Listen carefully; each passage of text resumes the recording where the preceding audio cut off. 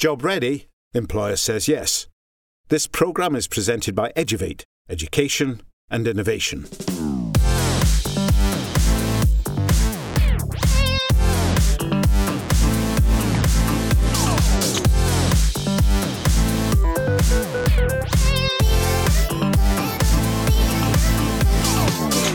Today I met up with John Edward, who is Director of the Scottish Council of Independent Schools. We discussed a wide range of issues around education and employability. His unique position in the education system makes for some fascinating insights for young people around the world. Good morning, John. Good morning. John, what's an independent school? Basically, any school that's not under local government control. So it's effectively autonomous, run by a board of governors, a board of charity trustees. We have a school run by the British Army. We have about a dozen schools run by charities like the National Autistic Society, Capability Scotland. So anything that's run separately, autonomously for one purpose or another. And do people pay fees at every independent school? Not everyone. I mean, we have 75 schools in membership, of which 50 are traditional mainstream fee-paying schools. The other rest of them are behavioural, emotional, social needs schools. Some of them the parents will pay, some of them the local authority or the government will pay. But then, of course, at our mainstream schools, there are now hundreds, if not thousands, of pupils who don't pay fees themselves, because part of the purpose of the schools is to offer education to those that can't afford it. So why do they need a council? Because if you think every local authority school will have its local authority behind it, and that includes HR advice, child protection advice, payroll advice, lobbying to government, lobbying to the local authorities organisation, and just general representation. So we do roughly a similar role for the sector. We do training staff from everything from leadership and headship to medical issues to classics to ICT. We do representation with the government on key issues like anti-bullying policy or lead in water pipes or the curriculum or teaching council. We also explain to parents coming into the sector, usually for the first time, from home or abroad, how the sector works, what kind of school are you looking for, are you looking for financial assistance, so a little bit of signposting through the system as well. So we're basically their umbrella body, their trainer, and to a certain extent their lobbyist as well, I guess. So the perception that independent schools are just for posh kids, that's not right? No, I mean, I'm not sure it was ever really right, but it's certainly increasingly less, decreasingly so, in the last 10, 12 years. Scotland is unique in that it has a charity regulator who set a test for the independent schools, and only the independent schools, saying if you seek to retain your charitable status, which some of them have had, since the original ideas of their founder in the 17th century, then you have to do something to demonstrate the public benefit you provide for getting that. And in their case, that's apart from all the facilities, sharing of teachers, sharing of subject teaching, all sorts of careers provision and other things, the core of that is means-tested fee assistance. So something like 30 to 40 million pounds a year from parental income into the schools goes out to other people in terms of allowing them to come to school for nothing, or at least to push them over the barrier to enable them. So what sort of percentage of the school population are in independent schools? Oh, I mean, in the school population in Scotland overall, we're somewhere between 4 and 5%. It's a small sector. I sometimes wonder why we get talked about or talked of so much, given we're so small. So it's a small but high-profile sector. And is that a smaller sector of Scotland than it would be, say, in the US in independent schools? US, it's slightly different because there's so many different varieties of what qualifies as an independent school. There's enormous amounts of faith schools who have slightly different statuses. There are probably fewer of the percentage of the kind of traditional mainstream schools that we have. And of course, that move from school to high school is a slightly different thing for them as well, where philanthropy really takes off. It's a smaller percentage than you'd get, for instance, in England and Wales. So you have, from your position, which is quite carefully crafted, a unique perception of what we call Generation Z. That is, those students who have been born at a time when the internet was there. They have never known a time when there wasn't the internet. So from your vantage point, how do you see Generation Z? Are they different markedly from other generations? I don't think so at all, actually.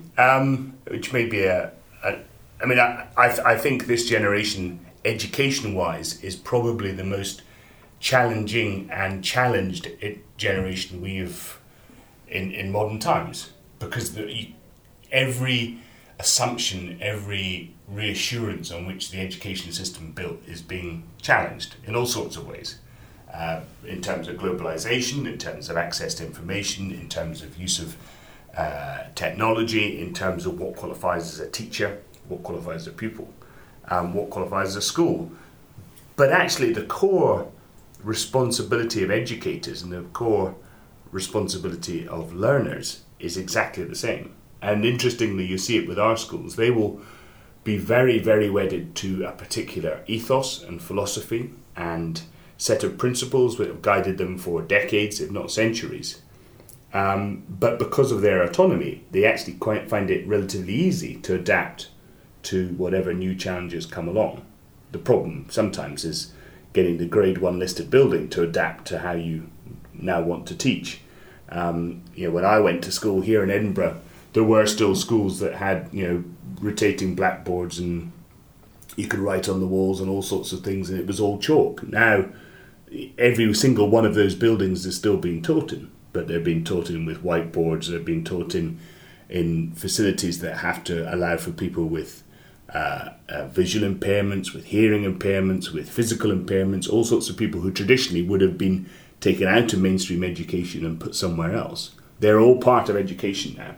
A huge amount of people who don't have English as their first language, and this must be the first generation that schools have really had to deal with that in an all-encompassing way. Never mind how pupils learn. My daughter is a 14-year-old at school here in Edinburgh. Her homework's entirely done virtually. I don't see any jotters or any homework books in the course of the week. Talk about that a bit. Does that make them different? Do they have a different skill set than we did? Or is the virtualness just a replication of what we did, only it's online? I think it's mainly a replication. I mean, the big difference is, and for people of every generation preceding, the generation that is coming through always baffles them. And I think my generation is baffled by the lack of pens and paper and books. They find that disturbing and troubling because that's what they were taught to do. You must read, and the manifestation of reading is to hold a book in front of you. You must be able to write neatly, all these sorts of things. None of those skills have been lost. We just can't quite tell at what stage people are using them because they are reading and writing in a different way. They're accumulating information in an entirely different way, and they're putting it down in a different way. My daughter will be given homework. She will, it will be sent to her on Firefly. She will check it on her school iPad when she gets home. She will complete it on her school iPad. And so it will be back in the hands of the teacher before midnight of the night that she does it. Which is all whizzy and wonderful, but does not make them different people. It does. Their skills will be different. But then I'm not entirely convinced that the skills I developed at school and at university of being able to write longhand for 4 hours are skills I ever needed before or since. Accepted. Do you think that when we were at school there was a lot of collaboration in terms of preparing work and preparing materials just to be read out or for the school itself in an examination sense? And the internet allows that kind of collaboration times 10 because there are all sorts of opportunities to work in chat rooms or whatever. Are the independent schools taking advantage of that kind of learning? Yeah, I think they found it easier actually in a way than the state system. In Scotland they were very advanced and tried to set up a system called GLOW, which was the national online learning environment for local authority schools. But inevitably, if you try to create a system across 32 local authorities that's government run and so on, it has the danger of being a bit clunky. The joy of being autonomous is you can do your own thing. You can go to the market, you can use some aspects of Google, you can use some aspects of other education providers, and build up your own virtual learning environment to your own specifications. And that's what most of them have done. But yes, you have that level of cooperation which you never had before. So you, instead of sitting in a room and saying, what do you think the impacts of climate change might be on the people of sub-Saharan Africa? You go, well, why don't we ask the people of sub-Saharan Africa? And here they are. What's it like to live in this kind of temperate zone? What's it like to work like this? You don't need to have the old boys and old girls coming in from law officers and accountants to tell you this is how I got my job and this is what I do, because they can phone in from Johannesburg or from Rio and say, I went to your school, but look what I'm doing now. So the access to how I think the skills they learn, I mean, they are expressed in different ways, but the skills they learn are entirely the same. I suppose the real core for this generation is communication. It's not accumulation of knowledge, because you've got past the point of where do we find the knowledge. The assumption is the knowledge is there. If my children don't need to be told how to find the answer to something because they have it in 10 seconds. The question is, what do you do with it? How do you process it? And then how do you communicate it on? And I think what I find most impressive of this generation is that for them, communication skills and the understanding of who they are and how they present themselves is almost a given. So there's a spectrum of perception then. On the one hand, there's a perception of Generation Z as grunting, unable to communicate, unable to walk down the road without clutching a phone. And on the other end, there's what you're saying. Do you think that the independent schools are better at what you're saying than other people? Well, I think, without being too subjective, I think it's easier for them to guide children, and there is guidance. I mean, our schools are very modern, but there's the important thing about an independent school is that the parents sign a contract with the school when their children join.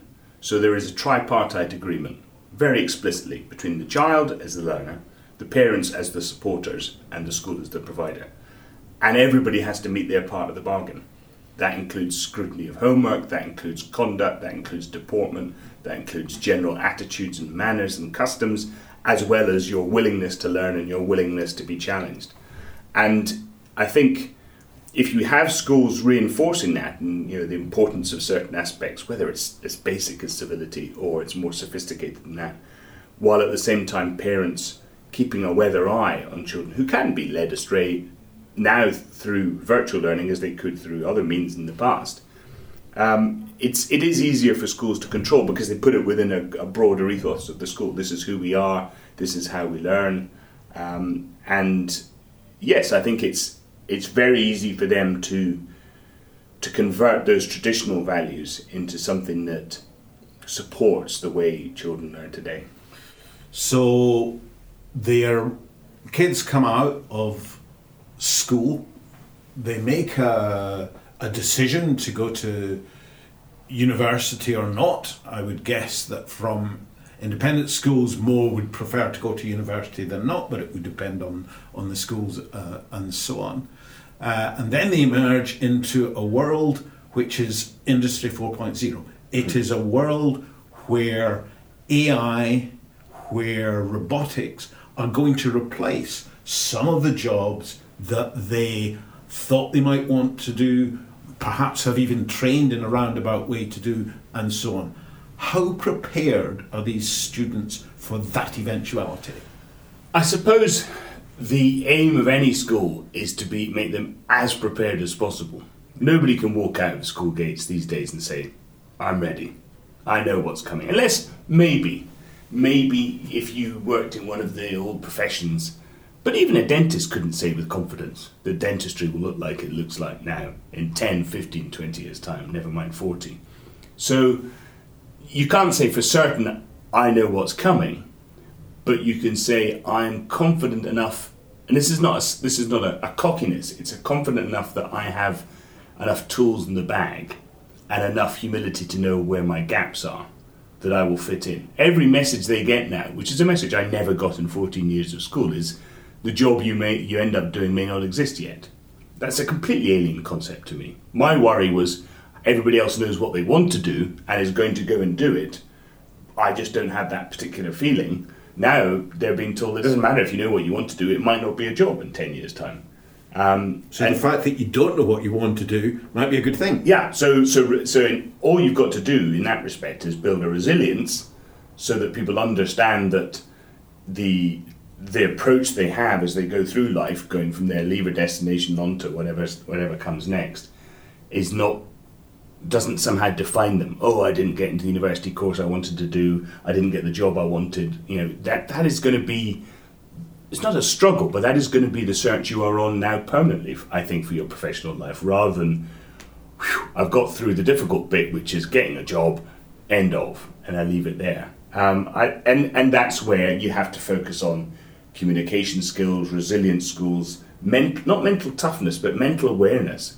I think it's amazing the importance that's moved in our schools and across the board as well, in the 8 years I've been here, on mental resilience, well-being, the willingness to understand what defeat looks like. One of our well-known boarding schools here in Edinburgh has a failure week, every year. Really? And they get speakers in from the head and the senior staff downwards to famous parents and alumni and pupils to talk about things they got wrong, in some cases badly wrong. And it's a brilliant idea to get people. You can have as many globally successful people at speech day saying, oh, it's wonderful and we've all done terribly well, haven't we? But to say to somebody, I got this wrong, and look, I'm still here. I'm fine. I maybe didn't quite go where I thought I was going to go, but I've gone somewhere else. And just to build up that sense of flexibility in yourself that, you may train as one thing, but you may end up doing another. And in that, you build a core set of skills, the ability to use whatever technology is in front of you, and that's changing so fast that it's almost impossible to keep up with. But also the ability to communicate in a way that people empathise with and people understand. Modern languages are an example of that. We have to start talking about modern languages as international communication rather than a subject you do like chemistry. Hear, hear.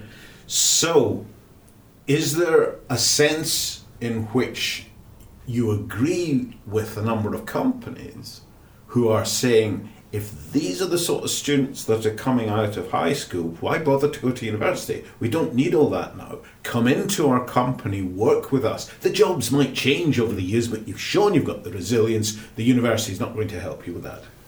I think there's a strong element of truth there. I mean, there probably always was. It just took a particularly brave young person to go, right, that's what I'm going to do. Because since the sort of notion of an apprenticeship died, it's being reborn at the moment, but the idea of serving an apprenticeship effectively died out. The idea that you would do anything other than go straight to university, certainly in the independent sector, was almost anathema. Still, 90% of our school leavers will go straight to university. There is an increasing number who will go to college instead and take that more vocational route. But those who actually say, you know what, I'm going to do something entirely different, are still rare. But I think what will change that more than anything in the years to come is not the approach of schools, but the approach of higher and further education. Because I think the status of higher education in Scotland and in the rest of the United Kingdom is unsustainable at the moment. The way it's funded, the way it operates, the way it seeks pupils, the way it requires pupils to sit a certain amount of exams at one time and present those results in 1 year, and that's your only chance to get in. I think that's unsustainable if you're also asking those people to pay money to come in. I also think the funding arrangements in Scotland are unsustainable. So I think higher education will have to change. The ludicrous situation of pupils in schools in Scotland not doing advanced higher, which is a much more personal learning subject, because universities don't like it as much as like higher. So they stay on for the last year when they're supposed to be doing that personal learning and do another set of hires. So they leave school with 10 hires. It's a crazy system. So that I think will change. But I'd love to see more pupils going and more companies saying, no, we can provide what the university can provide you. we can provide you with the space to develop, because people always forget that people aren't developed at 17, 18. I don't think I was, intellectually or probably even emotionally developed until I was about 25. If I'm now, I don't know. So the idea that somehow that's when it finishes and then you're working from then on, I think people are much more attuned to the idea that it is genuinely lifelong learning, and whatever I do next at the age of 49, 50 will require as much reapplication and changing as I did when I left university 30 years ago. A life full of transition. So to conclude this fascinating interview, and again from your unique standpoint, we know from what you've been saying that the toughness of students is going to be something that they're going to need to present to employers to show that they're able to cope with what's going on in the future. What's the worst thing a student could do when presenting themselves for work? Overplay themselves. It's the age-old thing. I mean, British pupils and Scottish pupils have two habits. One lot, and independent schools used to be accused of this, is overplaying themselves. And British people generally were accused of underplaying themselves. It's all about being dishonest in the end. You're feeling, and this is where resilience and mental resilience come in. If you feel confident enough about who you are, and that may be, I'm confident that I am not a confident person, if you get me, that's what people want to know. All they want is authenticity in the end. The last thing people want is you to come in and say, I think you want me to be like this, therefore I will attempt to be like this, and I will probably fail in the process. Because I've never interviewed anybody in any of the now 4 jobs I've done where what I wanted is somebody to come in and sound and look like me. That's of no interest to me whatsoever, because I'm here already. So what you want is authenticity. And so anybody who's going, well, I'm not sure I could do that, but I'm sure I could try hard, is just as sad a loss as somebody saying, I could do it, don't worry, it'll be fine. You just leave me the keys and it'll all be fine tomorrow. You've got, and again, I think this generation is more, yes, resilient, but more self-aware than certain. If I look around, all my friends' children, they are all more self-aware than their friends are. So they ask their parents questions about emotions and about abilities and about strengths and weaknesses that they would never dare ask each other, that me and my friends would never talk about. And they would certainly never ask, I would never ask my parents. And now they're asking their grandparents these questions, and the look of perplexed on my grandparents' faces when they're asked these emotional questions by children of 13, 14, 15, I think is brilliant, because they are so much more attuned. It's not being overly self-obsessed or kind of concerned about your own internal workings, but it's just awareness. And I think self-awareness is a wonderful thing. People spend way too long trying to be what they think other people want them to be, and then usually the biggest disappointment for people in adult life is to find out that for too long they've been pretending to be somebody else. We've been talking with John Edward, director at the SCIS. We can truly claim an authentic and insightful experience. Thank you very much, John. Thank you. Pleasure. You'll find us online at eduvate.biz. Job ready. Employer says yes.